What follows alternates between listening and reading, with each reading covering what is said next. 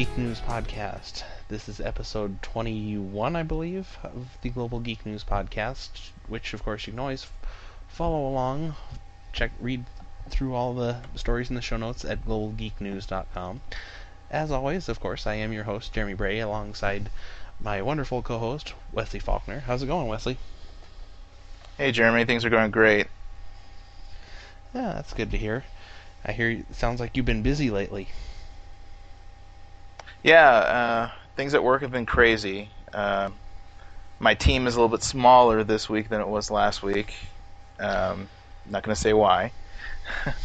I think today, or I think this week at least, it's finally, everything has totally settled from South by Southwest, and it's totally out of my hair. Yeah, things seem to be settling down a little bit around here too, or at least they were until my grandmother decided to start using a sander on the trim around the house and hitting the window, which made a noise that about drove me insane, and did that for over an hour. But otherwise things have slowed down to a nice pace around here, which is kind of nice, so I can get back to working on stuff that I wanted to work on for a long time. Yeah, there's a big lull waiting for summer to hit, and it's almost outdoors weather to, well, at least here in Austin anyway, to go hit the river. Yeah, it's been real nice around here. Yesterday we had a fair bit of snow, but it was a real wet snow, so it melted right off. But it's been fairly warm around here. The only issue we've had is we've had tons and tons of wind. I don't ever remember a time when we've had this much wind as we've had in the past several months. I mean, at this point, I'm starting to think we need to put some of those wind farms around here and make some money off of all of it. So you said it's been warm, but you've had snow. What's warm? 70s and low 80s. Okay, but snow? Yeah, just yesterday, I don't even think we were supposed to get much of anything. They said there was just a small chance of us getting snow, and it ended up snowing for a good part of the day yesterday. Oh, wow.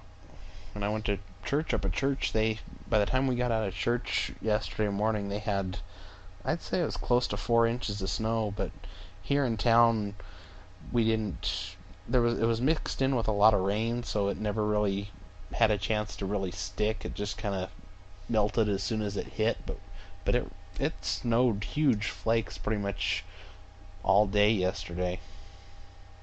Wow, so you had a white Easter. Yeah, might as well have one white holiday. I don't think we had a white Christmas in a couple of years, I don't think. So it's better than nothing, and it's been so dry around here lately that we've really needed the moisture. But anyway, yeah. Enough weather talk. Let's. Oh, one thing before we get into the stories. For those that have been following my Twitter, you know that I got a Kindle 2 about a week and a half ago, and I will be putting a review of the Kindle 2 up hopefully tomorrow on the Global Geek News blog, which is globalgeeknews.com/blog, or just go to the homepage and hit blog, and that'll take you there too. Hopefully I'll have that up tomorrow. I'm also thinking about doing a video review of it and sticking that up too, so you can either watch it or read a review of it. It don't matter. But that's what I'm looking at for that, so make sure to look out for that. You can follow me on Twitter and you'll know exactly when it goes up. Same with FriendFeed. But anyway, let's go ahead and get right into the stories. Apparently 83% of businesses won't be deploying Windows 7 within the first year of release. I gotta say, yes. Apparently, this is a. Go ahead. Oh, sorry. Apparently, there was a survey taking of IT professionals asking if they're going to deploy it in their company. Yeah, I was a little surprised by this, considering how much everyone seemed to, at least in the corporate world, seemed to hate Vista and didn't want to go to it. And with Microsoft ending mainstream support of XP tomorrow, it kind of surprised me that they have no plans of moving in the next year, especially with how the glowing reviews it's been getting and how well it seems to be compatible with everything with the beta, which I haven't noticed any problems. I think I've only had one blue screen on the beta, which I haven't had that in a while on my Vista machine either, but that's still kind of nice for a beta. Yeah, I think this is just using the same tried and true formula for formal enterprise IT, is that you don't deploy anything corporate wide until you have a first service pack, and I think it's just following that same rule. Yeah, I think that's exactly the issue. I think they're going to wait until they get Windows 7 in their hands enough to play with it for a while, and I don't know if they'll wait for a service pack or not. I think it probably is going to end up depending on their initial impressions and what they figure out from when they just start getting it and playing with it when it first ships. Although I'm sure a lot of them will still be waiting for Service Pack 1, but at this point, I don't even. I've been messing with Windows 7 since it came out, and I really don't even see any reason to wait.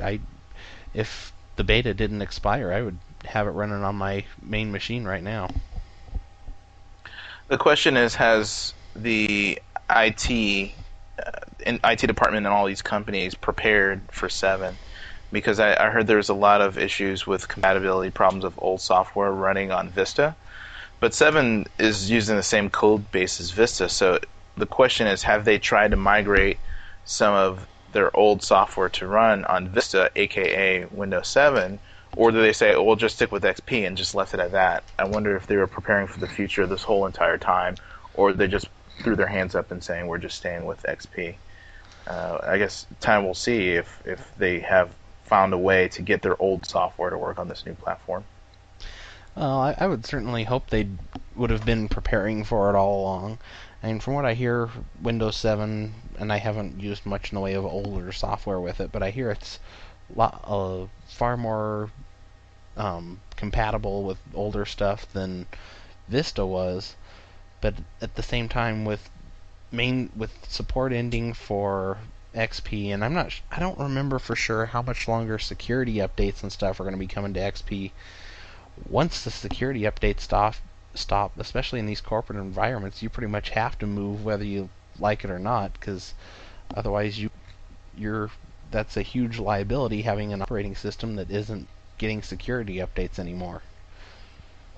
Yeah, and then a few days ago, sometime last week, that they said that they're going to allow upgrades from Windows 7 to XP, and so they have to support that in some way.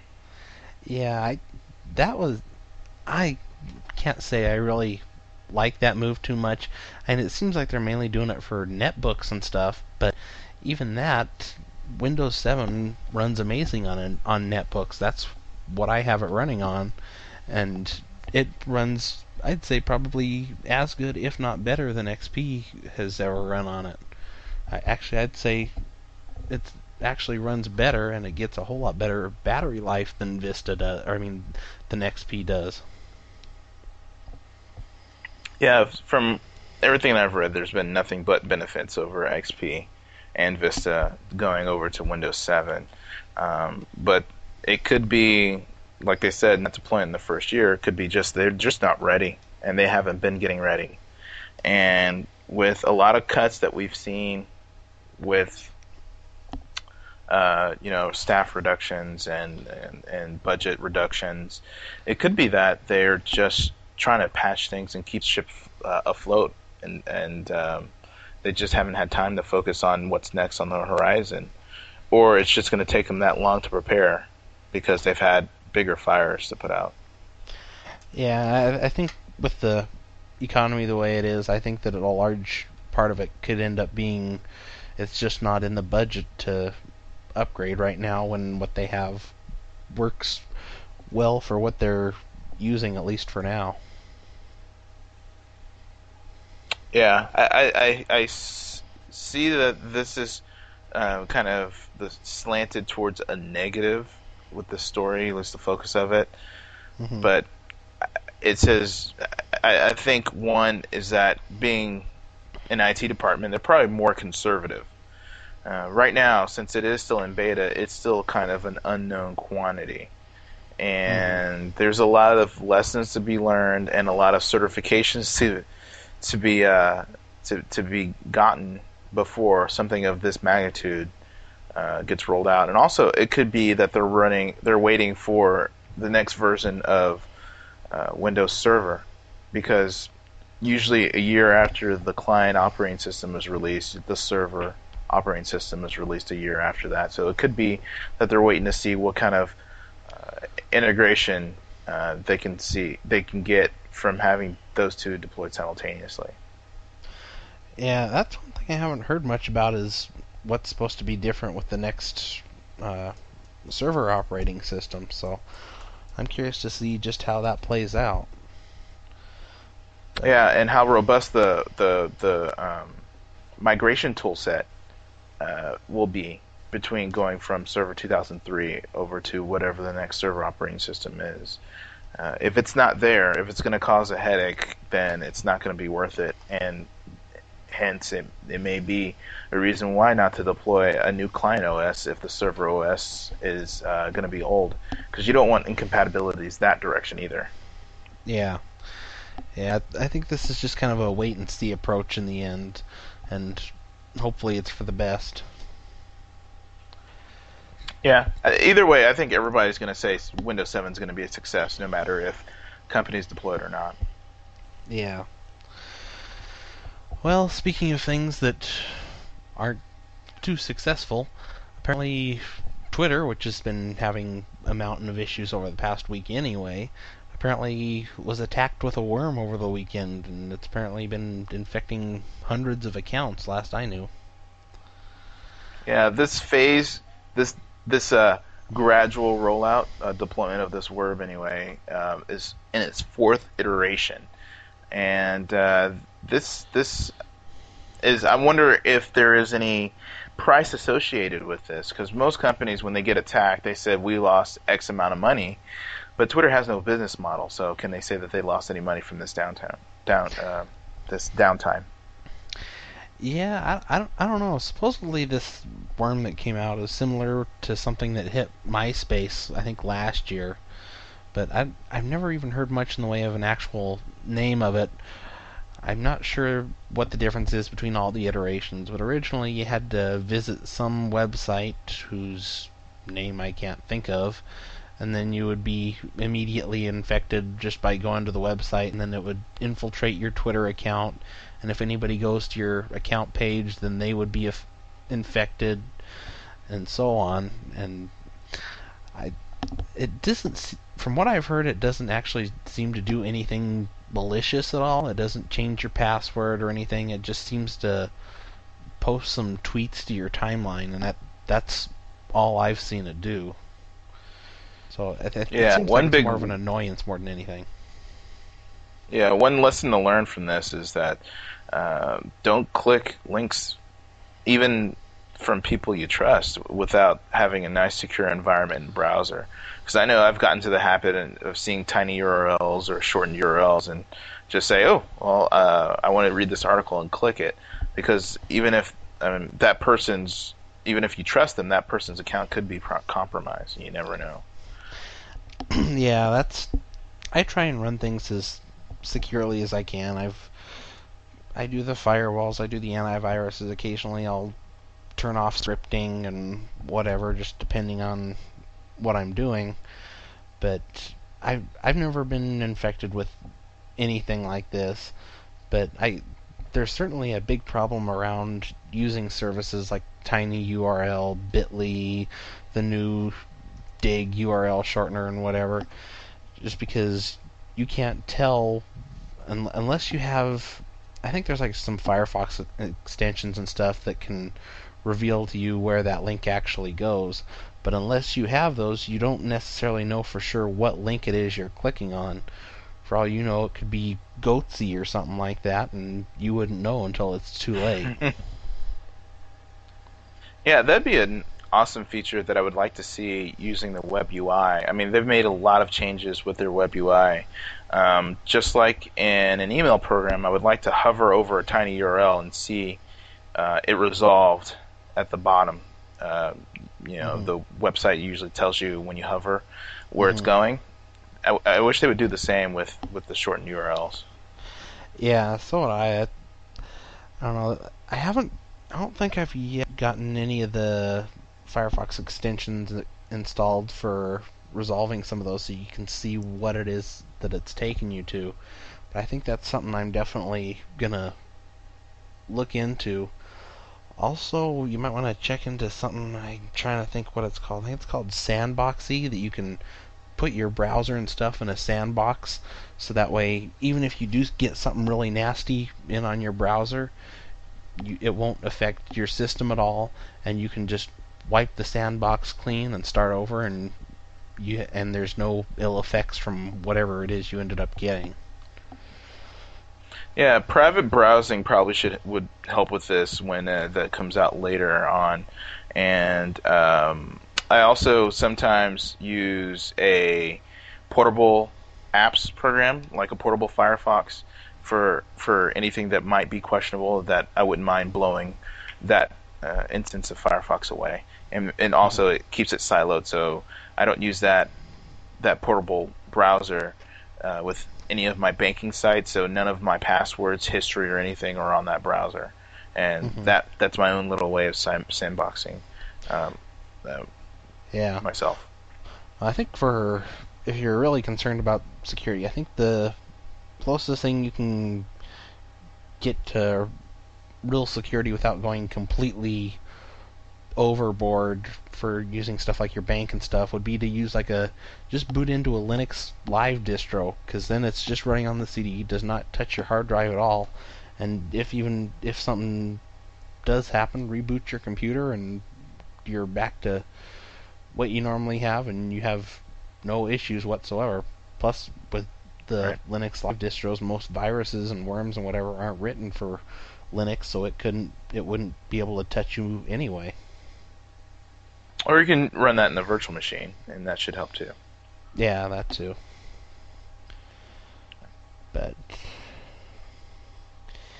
And I'm trying to think of a transition to the next story, but it's not coming to me, so we'll just go straight with the headline.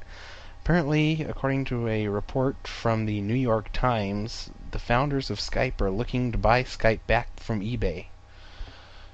No word on what price, but eBay, of course, has been kind of looking to offload Skype for quite a while, because they overpaid grossly for it, with $3.1 billion back in 2005, and they just haven't been able to find a real strategy for it or any way to integrate it into eBay or any of eBay's sites. So I guess now the founders of Skype are wanting to buy it back, because apparently, I assume that means they know what they want to do with it.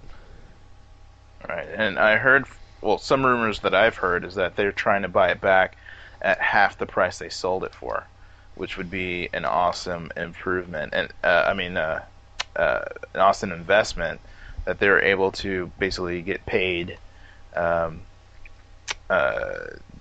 take it off their hands and invest that money, and then buy the same resources back. Also, I'm not sure if we talked about it here, but they're saying that Skype is the #1 long distance carrier. Yeah, I think that came out was that about a month ago? I think that story came out. Yeah. And so I don't understand how.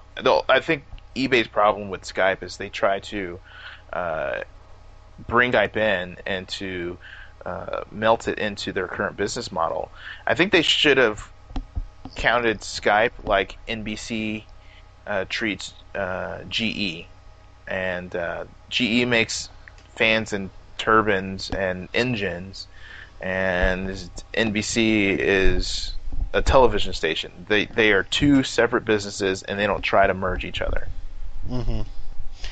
Yeah, well, eBay never had a real plan behind buying them anyway. I think there was the initial thought of, well, you could use Skype to call the people who you bought an auction from and work out details or something like that, but that was never really something that was even needed. So I and I think I don't think eBay even knows much of anything about the whole telecom industry, which is why I never thought they should get into it in the first place. Yeah, but Skype is still no slouch. It's not No, not at a all. weight around eBay's neck. It's not like it's going to take the company down with it. It's doing okay by itself, and eBay is doing okay by itself. So if I was eBay, I wouldn't sell Skype, but I would just find another way of propping both businesses up, not necessarily depending on each other. Yeah. Yeah, well, I'm curious to see how this works out. I would say that of the rumors of people that I've heard interested in buying it, anything from the founders to Google, I think that the founders getting it back is probably the most likely out of all of them, assuming they can get the money together. I think that they have the most potential of getting it. Although I'm sure Yeah. eBay will look for the highest bidder, probably. Yeah, a good meld would probably be Skype and PayPal. Those two are seem like they go hand in hand. I don't understand why those haven't merged closer. Yeah, I would think that there would have been a little bit more integration in between the two, and it kind of surprised me that there never was. Yeah, if they could just use that as a payment type, and I mean they're a bank, and they would be able to keep some of the transaction costs. That I mean, with all the Skype in and Skype out minutes, I don't see why those aren't merged. Make it easier for people to buy minutes and to recharge their account. But I mean, I don't work for eBay, so I don't know what's going on back there. Yeah, well, I'm curious to see what happens with this. I've got a feeling that one way or the other, it'll probably end up sold off within the first half of the year. Would be my guess. That's that's just kind of an estimate. That's rumors had it between the end of last year and the first half of this year. I'm seeing as the last half of last year's already over. I'm going to stick with the first half of this year. Right. Question is, will this be good or bad for either Skype or eBay? Because maybe some things might come out of this separation. Does Skype then explode and be uh, very, very huge and a big mass in the telecom world, or does it flounder and die because it was relying on the lifeline or the money or the cash infusion from eBay? The separation will probably open up a lot of doors and also pull back some curtains so we can see exactly how these two businesses did run when they are separated. Yeah, I don't know. I'm sure that whatever happens, it'll probably be better for Skype than it will for eBay.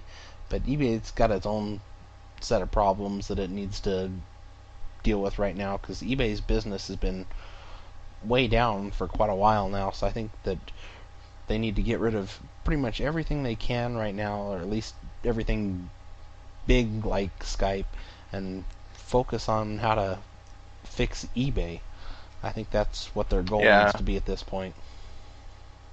yeah. eBay needs to get if eBay wants to stay or afloat and take advantage of this down economy, they should probably get into estate sales. They should probably get into corporate liquidation. What would happen if CompUSA said, you know, we're going to liquidate our stuff in the store, and you can go to our eBay site and get our stuff for really cheap? I mean, I think that would be a great strategy for eBay. Yeah, I mean there's some ideas out there, and they've got their hands in a number of different things. Like they've got different sites like Rent.com. I believe they own Kijiji, I think, which is a Craigslist competitor. It's just they don't seem to focus on any one thing enough to do it well. I think that's their real issue. Yeah, it's like they put the company on autopilot and just left it. Yeah. Well, speaking of CompUSA that you brought up, apparently it's coming back from the dead with 30 retail stores. I think most of them are going to be in Florida, I believe, or in that general area. Let me see if they're listed on their site now that I think about it. Yeah, from reading this site, they're saying that they're going to bring basically the online comparison and bargain bin to a brick and mortar. In this article, I think it even states that someone got a 32-inch HD TV for $200. So that sounds like Black Friday every Friday, or deals galore every time you walk in the store. And I know that personally will bring me in just to pop in just to see if there's anything on sale.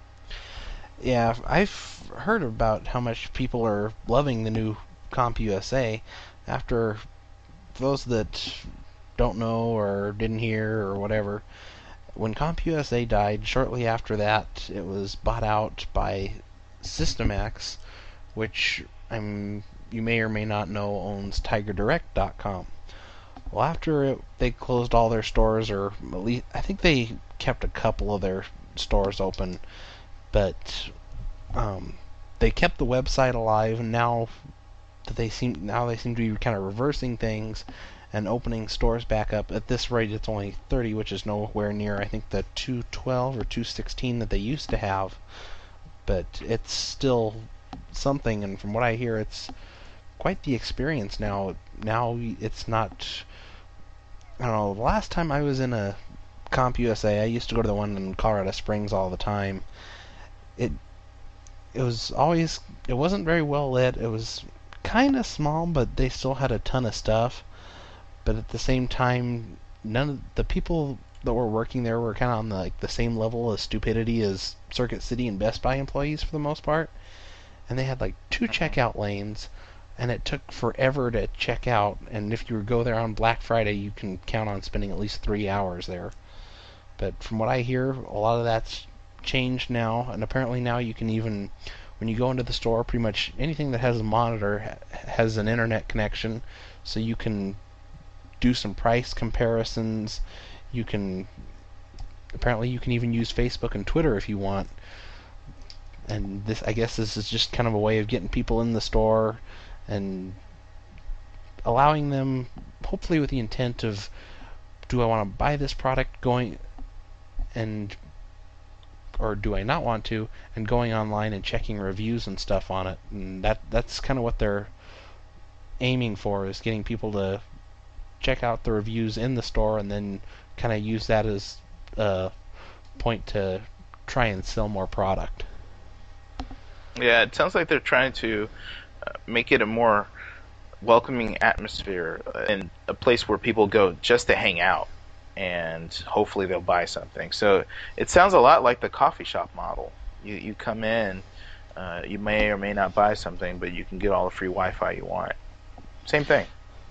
Yeah, that seems like I think they coined it Retail 2.0. It seems like it's just a whole new attempt at doing retail, and it's doing it in a way that no one's ever really tried before on a large scale, and seeing how it works. And I've got a feeling that it's going to work really well, and from what I've heard, it is working really well. Well, they're not doing something that people don't do already, at least the people who are in the know. Especially with the Android phone, you see something, you're like, oh, I wonder how well that product is, or I wonder if I can find it cheaper, and they look up the barcode and see what they can find. They're just taking what people are already doing and just saying, hey, we know what you're doing, we know that this is something that's important to you. How about you use our internet access? How about you go and try to see if you can beat our price? And they're just putting it out there for everyone to use. And then people who haven't heard about it saying that is an awesome idea. But the people in the know saying, I already know it's an awesome idea, that's because that's what I do. And so I think this is tailoring the business to the company. I mean, to the customer. And I think this is a great way of looking at this, and I hope all the other companies follow suit. Yeah, I was just looking at the locations. Majority of them are in Florida. It looks like there's 3 in Illinois, 2 in North Carolina, 1 in Puerto Rico, and 3 in Texas. But I think the whole strategy largely revolves around the internet. I think if you can get people in there and use it so they can kind of compare prices compared to, well, I think a lot of it is going to be based around impulse shopping. And when you get these impulse shopping, especially when you get these prices that supposedly they're offering, and you can look them up and see, oh wow, Best Buy is a whole lot more expensive. That, I think that's kind of what they're going to be getting a lot of their sales from. Because from what I've heard, apparently they're going to be offering everything at the same price that you can find it on TigerDirect.com, which of course Systemax also owns, because apparently all the Tiger Direct warehouses are going to be supplying all the CompUSA stores. I hope this also expands their portfolio of what they offer, because some of the fringe, high-end tech stuff, also some of the cables, like SCSI cables and stuff like that you usually can't find in the stores. It would be nice if they could have more variety in their stores. Yeah, that was the one thing I always had an issue with CompUSA. The one in Colorado Springs, it had a lot of stuff, but when it came to actual computer components, they didn't have a whole lot. And they were about the only place around where you could be able to buy motherboards and processors and components like that. I mean, everywhere you can get RAM and hard drives and stuff, but they were about the only ones in both Pueblo or Colorado Springs, with the exception of some smaller mom and pop type shops where you could get the motherboards and processors and having a wide range of power supplies and stuff. But even then, they would only have a couple of different motherboards to fit a certain socket or whatever, so there was there wasn't a whole lot of options there. It was just kind of, if you needed something and you didn't have time to wait to order something online, you were stuck with maybe one board or another board, and that's just kind of the way it was. Yeah, I wonder if they also have the site to store, or you order online and you can pick it up in the store. I mean, I wonder how closely they're going to merge those two businesses, or they're just going to distinctly try to keep them separate. Yeah, I don't know. I don't know if they ever did that for when the store was in Colorado Springs. I only, it was, to go up there is about 50 miles, so I would only go up there a couple of times a year, and usually that was just when they had something on sale. But I don't know. Well, one store that did have a website to store locations and shipping was Circuit City, and it looks like System Max bought them too. Yeah, this one, I was really kind of shocked when I heard this story. Systemax, which, like I said, owns Tiger Direct and CompUSA, apparently today went through and purchased the Circuit City brand, all the basically everything left with that revolves around the Circuit City name, as well as the Circuit City domain name, all for $6.5 million, which I'm kind of wondering if this could be what they were hinting at last week. We did talk about the possibility of Circuit City coming back on the last episode, right? Yeah, we did. Yeah, I thought so. I'm wondering if this is kind of what it meant by the possibility of CircuitCity.com coming back, is that Systemax is taking it over and bringing it back to life. Yeah, with brand names like Circuit City and with CompUSA, the question is, are they going to keep them two distinct brands? It would be nice if they had one be ultra high end and one be more mainstream, so they don't compete against each other. Yeah, well, I think, to me, at least around here, CompUSA always had a much more geeky feel to it, as to where you could get some more wide-ranging computer parts and software and stuff compared to Best Buy, where theirs was more focused on entertainment with DVDs, music, and TVs for the most part, with a small selection of games, but nowhere near what CompUSA had. Yeah, this is a strange move when everyone's getting out of brick and mortar. Well, I should say everyone, but Microsoft isn't. That they would actually make a play for these stores that are going out of business instead of just say, hey, we're opening up a System Max store and this is how it's going to be. So they obviously want the name, they want the brand recognition. But the question is, does the brand mean anything? I mean, they did go out of business. Yeah. Well, depending on what they do with this and just how much they expand CompUSA, Best Buy could be in real trouble here. I mean, I think Best Buy's kind of in trouble anyway, even though their main competition, Circuit City, has gone out of business.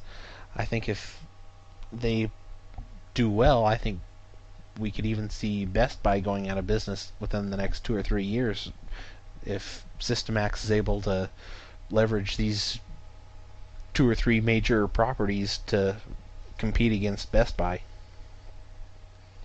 Well, one thing I can say from personal experience is that one thing that Circuit City and CompUSA did well was corporate accounts and dealing with POs, and I think that's something that Best Buy still has an issue with. So if they can if they can take everything they learned from the Tiger Direct brand and bring that into the brick and mortar space where people can say, hey, I need to get some such and such, and just come in and get it, I think that is going to be a huge, huge blow and a big threat to Best Buy if they can rally large businesses to use Circuit City and CompUSA for all their business IT needs. Yeah, I think it's going to come down to a race of who can hire all the geeks first and hire all these people that know about TVs and computers, and instead of just hiring these people that know absolutely nothing and give horrible recommendations and end up hurting the customer more than helping them. I think that if you can get all of those intelligent people and provide that experience and expertise, I think that really gives you an edge over anybody else. Well, as I say, it is a hires market. Yeah. Yeah. Well, I'm kind of curious to see what happens with this. This should be interesting to see. I would say that they're going to bring this, at least CircuitCity.com, back online within the next few weeks to month or two maybe. Retail stores, I would say they'll probably start bringing back Circuit City retail stores within the next year, but I don't know that for sure. That's just speculation. Yeah, I haven't seen any signs saying now hiring, but they're gonna need to gear up and get their people trained before the back to school season hits. If they miss back to school, then they're leaving a lot of money on the table.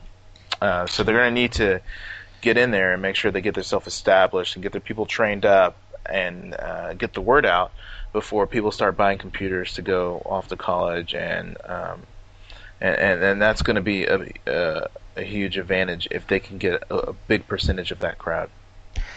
Yeah.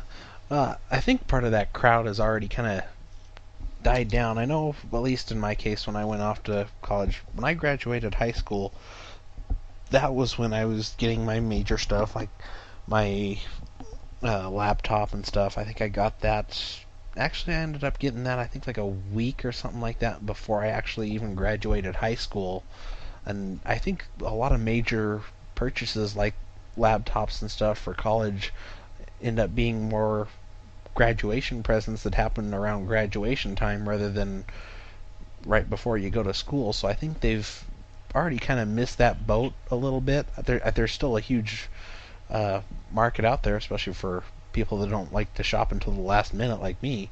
But I think they've already missed a big part of that. But we'll see how that plays out. I think that's when it's good for them to have Tiger Direct, even though they can't get the retail side of stuff open just yet. Well, I think major product launches happen around the back to school time because look when Windows 7 is supposed to come out. Look when the new iPhone's supposed to come out. Well, a lot of different processors and consumer electronics are going to be released around then. So I would say that it's still a surge in purchasing will happen around back to school time, and of course with when Windows 7 comes out, we're going to be talking about new usage models with the touch screen integration and all that is going to require new hardware. So people may just be holding off on their purchases if they know all this stuff is coming. Especially when you're talking about something like the iPhone, people know that it's going to come and they might wait. And I think the same might be true with computers. Yeah.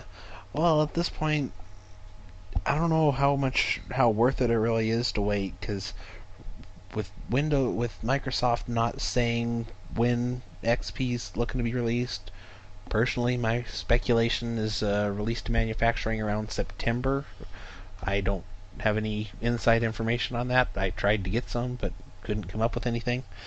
But I don't know. At this point, when there's no way of knowing when something like that's going to happen, I think a lot of people are just going to go ahead and buy stuff rather than wait. Yeah, I think they're kind of they learned from Vista saying it's ready, and then they had to pull it all back and re-architect the whole thing. I think they're just doing the opposite extreme, in which they're not waiting until they say, "Hey, it's going to be coming out next month." Yeah. But from what I've heard, that the bits are pretty much baked and they're ready to go, and everything is just minor fixes.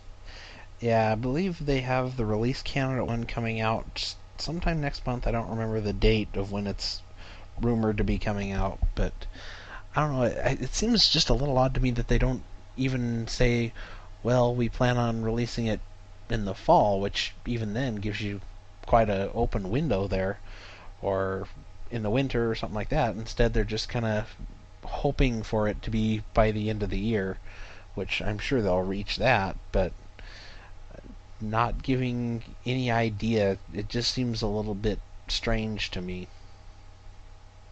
I think that they're just taking a note from Apple's playbook and trying to be secretive. And this might be something that they say, "Hey, it works for Apple. Let's do the same." And when you criticize us, at least we can point to them. I think they're just trying to say, "Hey, it works for them. Let's steal that." Yeah, doing stuff like that has always been something that's really irritated me, and for this I'll use Sony as an example. A lot of the times when they get ready to have a drop on a price like the PlayStation or whatever, they will deny that there's even talk of price talks up until the day that it actually happens and the second that it's actually announced. And I I've never been a big fan of that, just because you end up with people like the day before it's actually announced that paid a much higher price and ultimately got screwed because they didn't know that they should wait a day. Yeah, that's because they feel they can take advantage of people, and that people will still buy it after the price drop.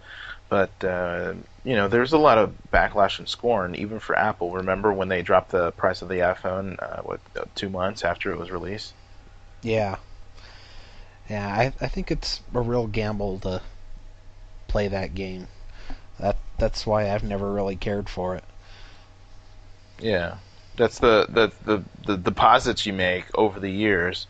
You can only take so many withdrawals, and if you don't make enough deposits, then you're going to go negative and be deficient. And I think Sony is realizing that too, of how much they have made withdrawals from that bank after making some deposits early, and now I think they're suffering. Yeah. Well, speaking of Sony, apparently they're looking to start offering some of their movies for free, full-length movies on YouTube, which I'm not sure YouTube necessarily offers the movie watching experience that I would want for some of their movies, but supposedly they're in talks to get some full-length movies, ad supported, I'm sure, onto YouTube. Yeah, this is awesome, and bad at the same time. Awesome because I always love content streaming, especially if it's free. The bad thing is, I think YouTube is the bad place to put it. YouTube doesn't is not set up for this. Hmm. It's hard to browse when you're looking for. Let's say I want to watch a comedy. I don't even know where to start. Hmm. I think if this is going to happen, they're going to need to revamp their UI. Yeah, they're gonna have to do something because if you're gonna watch a major movie on there, you need to have kind of a more of like a Hulu-like experience, is where you've got the button there that you can turn down the lights so you're not distracted by all the comments and everything else that's on the page, as well as having different things like being able to even turn off the comments or whatever, just something that gives you more of a clean experience that you can actually focus on the movie instead of all the other busy stuff that's going on the YouTube page. Hmm. And I wonder what their ad model is going to be. I wonder if it's going to be what YouTube is currently, or put ads on the side, or are they going to put pre-roll, post-roll, mid-roll? I think Hulu currently does mid-roll for their movies, which is a little annoying, but because it seems random how they put it in there, because they're not made for commercial breaks inside of a movie. If Mm-hmm. YouTube can find a way to make it less obtrusive, then they could pull a lot of viewers from Hulu, at least for the movies. As long as they get rid of that stupid lower third advertising on YouTube, I would be very happy at that point. I don't care Hmm. if it's pre-roll, post-roll, throw in a one or two during the movie, whatever. Just get rid of that ugly little lower third that they have there. And I'm not going to stop the middle of a movie to click on some ad in the lower third and go buy something somewhere. If anything, they at least need to do like they do with their music and have like a little link to Amazon down below the video where you can actually go and buy a DVD or Blu-ray version or whatever of the movie that you're watching. Yeah, it's that balance between making money and getting something for free. What I wonder is I know Boxy currently shows YouTube content. Will this mean that Sony is going to try to pull YouTube from Boxy? I would say that could be a good possibility. I would hope not, but I would say that the possibility is certainly there. Yeah, YouTube is pretty pervasive in different devices, and and how they show and share their content. Um, I wonder if any of these agreements are going to make YouTube more restrictive in general, or if they're just going to be as free with that content as they have been with their own. Yeah, I'm kind of curious to know how much YouTube is going to be paying Sony or anybody else that tries to do this per view of the movie compared to what they pay for a view or a listen to a song that's on YouTube. Yeah. And what kind of content is this going to be?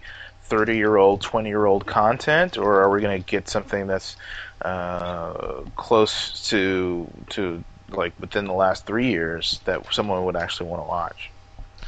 Yeah, I'm trying to look up right now how much. I can't recall off the top of my head how much YouTube pays per time someone listens to a song. I want to say it's like 8 cents. So I'm kind of curious to see if they're gonna. Maybe it seems like maybe it could be more than that, but I'm thinking it's 8 cents per view. But I'm kind of curious to see if that's going to be the same model that they're going to use. But yeah, I'm also kind of curious to know what the content's going to be. If it's going to be newer movies or older stuff. I would think it'd probably be more older stuff.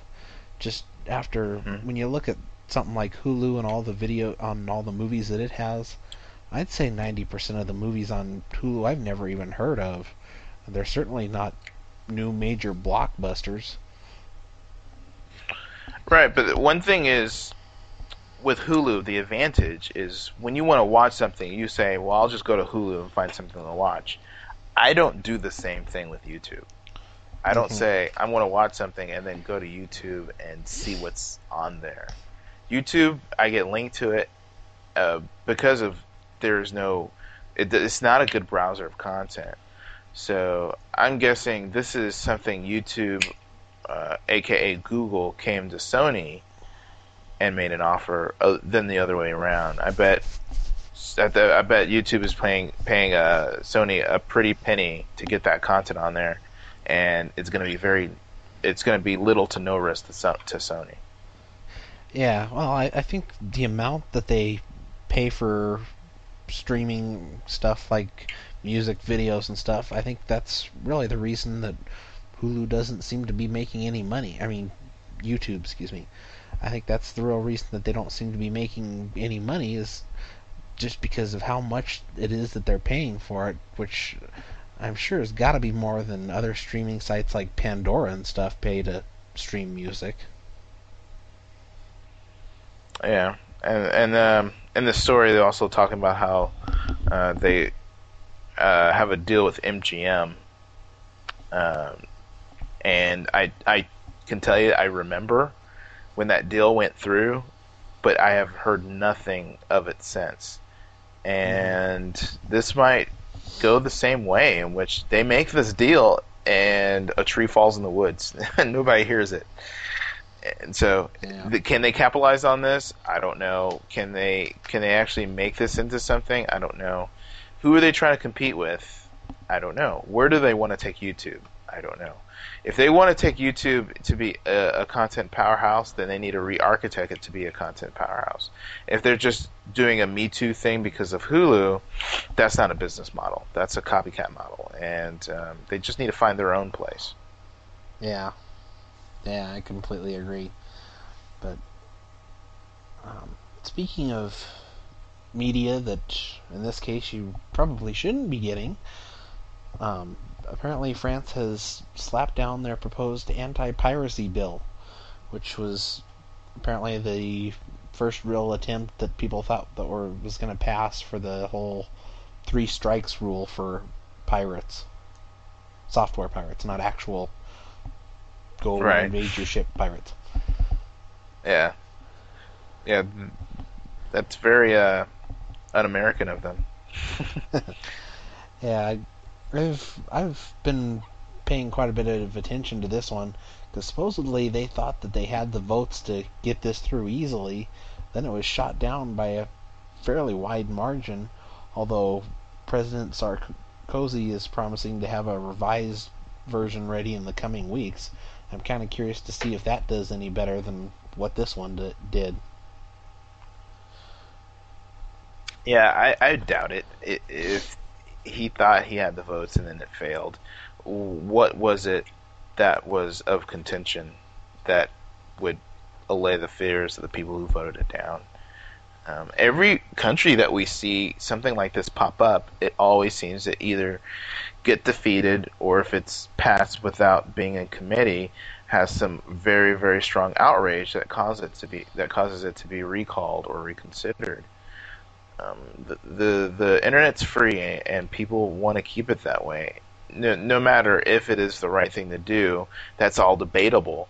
But the truth is that laws like this are going to be hard pressed to get passed unless there is like a 9/11 moment for the internet, which I'm not sure if there is. I mean, there was that movie release, Wolverine, but I still don't think that is that created enough outrage for laws to be passed. So until there is an internet 9/11, the laws like this will continue to be defeated. Yeah, I'm trying to look for a survey that was on Torrent Freak not too long ago about it was kind of revolving around this whole three strikes idea and if whether or not if you were sent a warning from your ISP or the RIAA or MPAA or IFP or whoever that you were illegally downloading some kind of content, if you would stop or what it was that you would actually do in response to it. And if I remember right, it seemed like the vast majority of people would, and of course this is coming from Torrent Freaks, so this is a community of pirates, but a lot of them would, rather than stop, would just up their security measures or ignore it completely. I'm trying to find that poll. Also, I mean, who reads letters anyway? If it's not a bill, I usually throw it away or just pay it online. And so, and how can you confirm that the person who's doing it in the household is the person getting the letter and gets informed? I think it's too casual, and it's not, and there's no way to confirm that the person gets it, unless you call me on my phone and say, "Hey, this is what's going on." A letter won't do it. I don't know if they try to say it's more weighty because it's in writing, but me, it's totally the opposite. Mm-hmm. Yeah, a letter wouldn't do anything to me. If I would just ramp up my security measures, I'd probably turn on Pure Guardian 2, and I'd probably start using maybe a VPN and whatever. If they sent me some kind of a warning letter, I wouldn't care in the least bit. And with as much as I would think it would be generic. Kind of yeah, with as much as I've torrented over the years, and I've got a couple of terabytes worth of stuff, to an extent, I'm kind of surprised I haven't gotten anything yet. But I would probably kind of have a Pirate Bay attitude toward it and make fun of the people that sent me the letter. Yeah, unless the letter said, "Hey, we detected you downloaded blank on blank," I would say, "Okay, well that I know I did that." You know, just like a credit card statement. You spent this amount of money at this location at this time on this product. Unless you give me something that detailed, I won't even consider reading it. I would just throw it away. Mm-hmm. So, and if they then subsequently turned off my access saying, "I have a contract. I pay you money, you give me internet access. That's what we signed. You signed it, I signed it," and I would sue them for breach of contract. Mm-hmm. Yeah, I finally found the link to that story on Torrent Freak, and out of the, looks like 18,508 people that voted in it, only 1,183 of them would obey the warning and stop sharing. Everybody else would either ignore the warning, carrying on as before, which is 14% of the votes, or they would ignore the warning and carry on with more caution, or take steps to hide their identity via VPN or some such service. Yeah, and the way the community is, it's going to be the community is going to move faster than a slow ISP and be able to counteract any attempts to thwart what they're doing. Yeah, well, I've always kind of noticed that in the end the pirates always win, and I think that's kind of a lesson that Sony's kind of learned the hard way with the PSP. Whenever they put out a new firmware and try to change something so that the pirates can't play ISOs and stuff, usually within the first day the firmware's been decrypted or whatever, and within the first week it's been hacked and you're already running custom firmware on it, to the point that I think Sony's just about given up, with the exception of the PSP 3000, the latest version of the PSP, in which case I think they put some extra checks in there. But again, that only affects the newest one, and it was hacked as of, was it last week or maybe the week before, that it's hacked and running homebrew already. But I think when you're playing against pirates, it's just a losing game. Yeah, you can't keep information secret or private. It's going to find its way out. What they should do is just tailor their business model to embrace it, kind of like the CompUSA story that we said about having the internet on all the computers there. I mean, people are going to do it anyway, especially if it's to their benefit. You just need to find a way that it's mutually beneficial, and then tailor it that way. Yeah. Well, speaking of trying to keep things private, apparently a court now says that whatever you post on MySpace isn't private. Apparently, what someone posted on their MySpace, they were ranting about how much. Apparently, this girl, Cynthia Marino, apparently she was ranting about how much she hated her small hometown, which is a town in California. I don't remember what town it is. Uh, but anyway, apparently, Sounds like Kalinga. yeah, something like that. But apparently, a local high school principal happened to come across what she ranted about on MySpace, and then submitted it to a local newspaper as in under the it was one of those letter to the editor kind of things, as to where it got published in the paper, and then she ended up getting all kinds of like hate mail and threats and everything for it.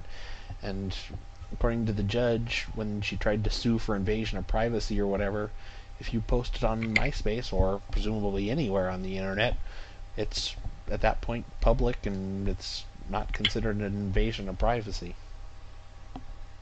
Yeah, I have one word for that. Duh. Yeah. I mean, it's pretty obvious. Mhm. And apparently things got so bad though that her parents had to move and leave the town. But this also is funny how it kind of proves that her town is pretty crappy. If they got so outraged that they kicked them out.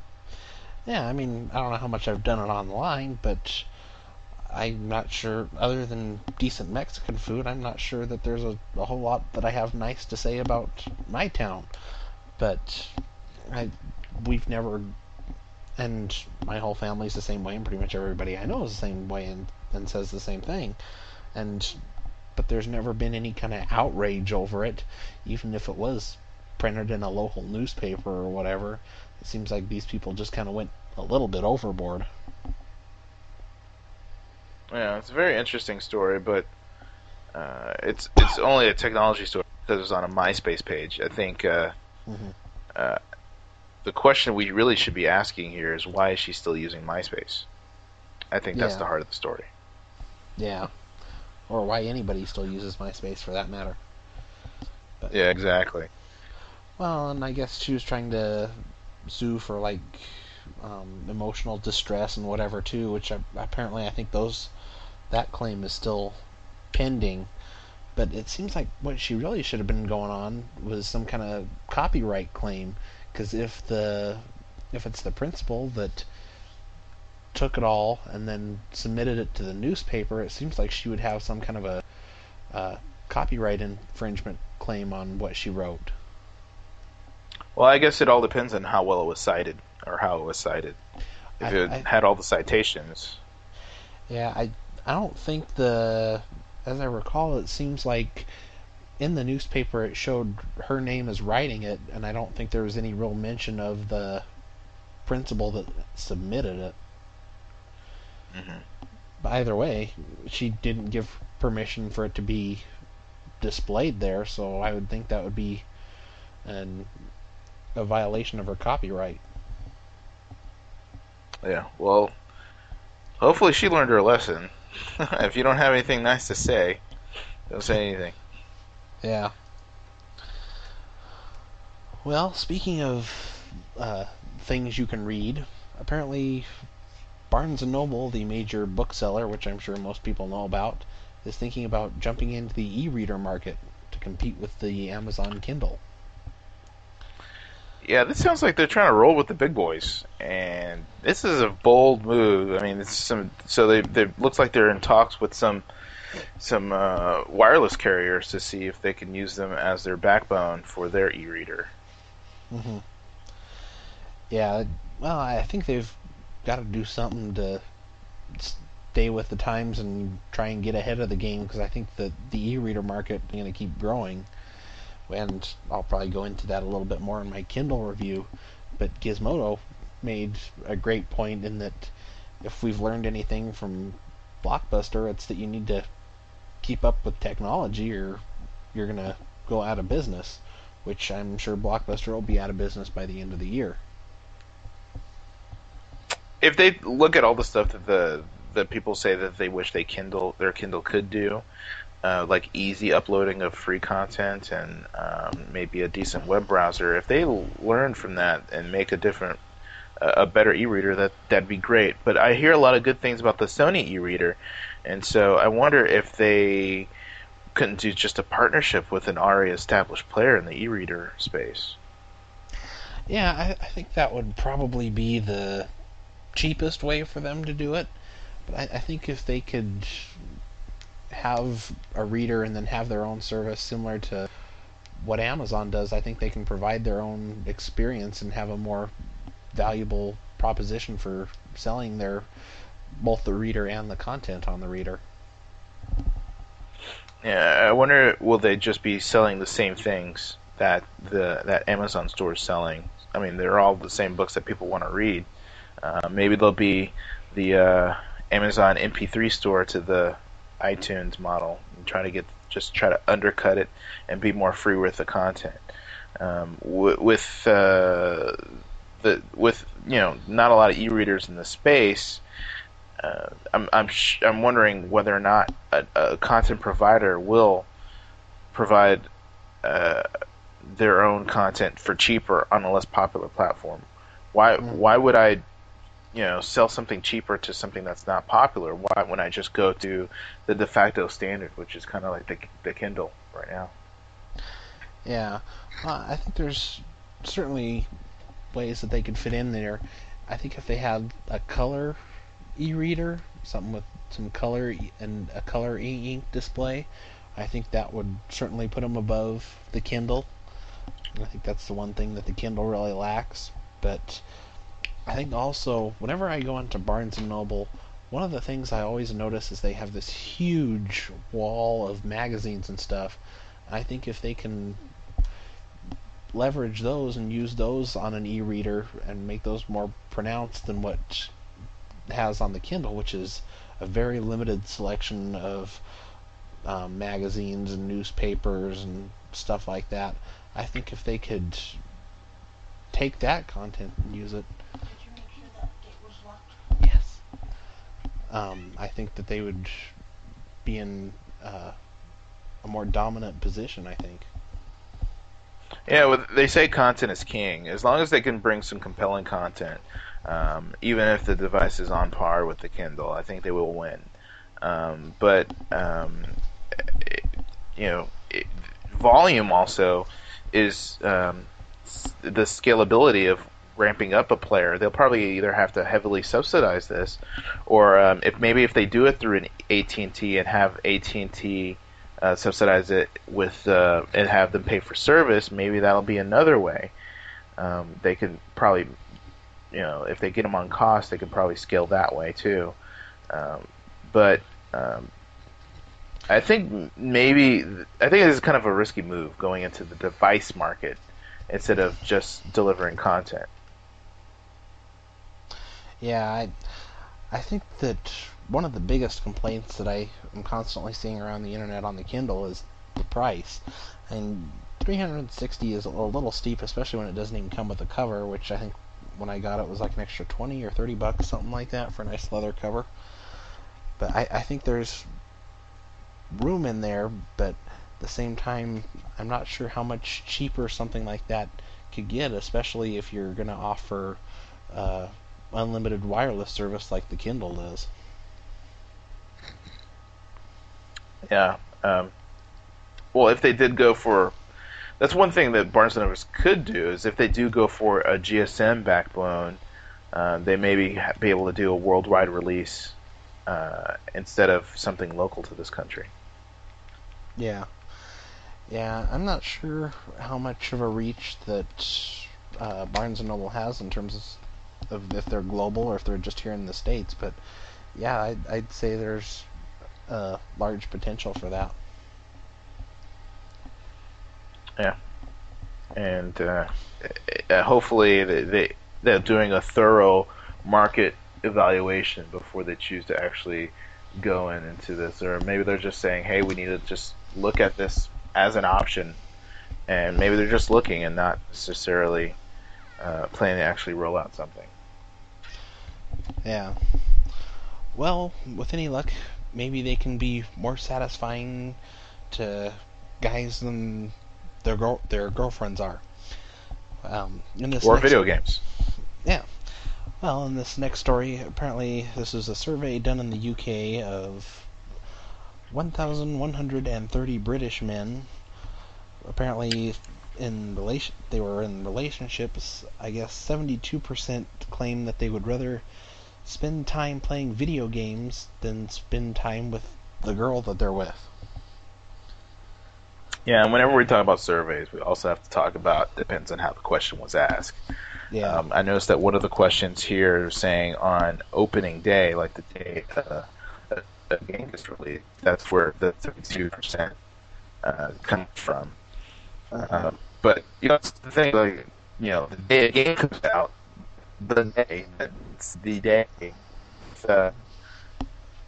With a girlfriend, there you have many other days. Yeah. Yeah, you were breaking up real bad there for a second, but I think we were able to make out what you said there. Yeah, that's okay. I think it was one of those Skype bandwidth issues or something probably. But yeah, I think it all comes down to how this question was asked. But I don't know. I'm not sure. I would probably tend to agree with them, but then again, I'm not in a relationship, so it's a little bit more difficult for me to say for sure. Yeah, and also they said that the research was carried out by PlayStation and the PlayStation 3 site. And so when you look at, pardon the inference, when you look at the people who own PlayStation 3s, they usually are people who are pretty avid gamers to spend that kind of money on a console, as opposed to someone who would just barely limp in with a Wii. And so someone who's that avid about the console, you would think that they would be that towards the gaming console than a significant other, possibly, especially if it's through a website. Yeah. Well, I don't know. I'm not sure if this says more about how good video games are or just how not so wonderful British women are. They should have a picture submitted with the survey. Yeah, the closest thing they have is a picture of a PlayStation 3 controller, and I'm not quite sure that's what I was hoping for. Yeah. But well, I mean, if you're gonna throw on that kind of money, you're not a casual gamer. You're an engaged gamer, and so yeah. it just makes sense. I mean, if you're just talking about one day or one opportunity, I mean, depending on the day, this survey can swing in any direction. And just say, like, if this was worded, would you rather play video games on your anniversary or hang out with your girlfriend? I mean, where is that? What kind of answers will you get then? Yeah. Well, I think this is something where you'd have to kind of do this survey a number of different times a year, whether it's around the holidays, around the time of a major game release, around the time of anniversaries and stuff, and then just kind of take an average of those numbers and then get a little bit better of an idea. But as it stands right now, it's like you said, it could change just depending on the day. Yeah. So, it's an interesting number. It's a nice talking point, but we'll see. Yeah, well, what can I say? I needed something to throw in for a last story, and that's what I found. So, anyway, I suppose that's all of the stories. Again, for those that want to read through the stories, because of course we didn't cover everything from the stories, you can find the links to all of those at globalgeeknews.com. Of course, this is episode 21. If you're listening to this at a later time and want to go back and try and find the show notes. One quick thing I want to apologize for. I don't think I mentioned this on the last show, but for show number 19, I believe, I accidentally had it marked as number 18 on the website, so if you tried to download it off the website or stream it, it was marked as 18. If you got it through the RSS feed, you should be fine and you got 19. So if you tried to listen to it off the site or whatever, and the show didn't match the show notes, that's why. So go back and check out number 19. Just a quick plea: tell your friends about the show. The show's growing in leaps and bounds, and I'm constantly getting wonderful feedback on it for changes we should make and everything. So feel free to tell your friends, your family, whatever about the show. And don't forget to follow me on Twitter, twitter.com/PCNerd37. And you are Wesley83? Wesley83 on Twitter. Alrighty, and of course you can also follow me on FriendFeed at I'm PCNerd37 on there as well. And if Twitter keeps acting up the way it has been the past week and a half, I will be moving to FriendFeed exclusively. And then probably just posting to Twitter through FriendFeed. So you might want to just follow me there, and that might be your best bet at catching me. Anyway, if you have any suggestions or anything for the show, you can always at me on Twitter, DM me on Twitter, or you can shoot me an email, pcnerd37@globalgeeknews.com. And I think that's pretty much about it for this show. I would say that's pretty much about it. So we will see you next time. Later. All right.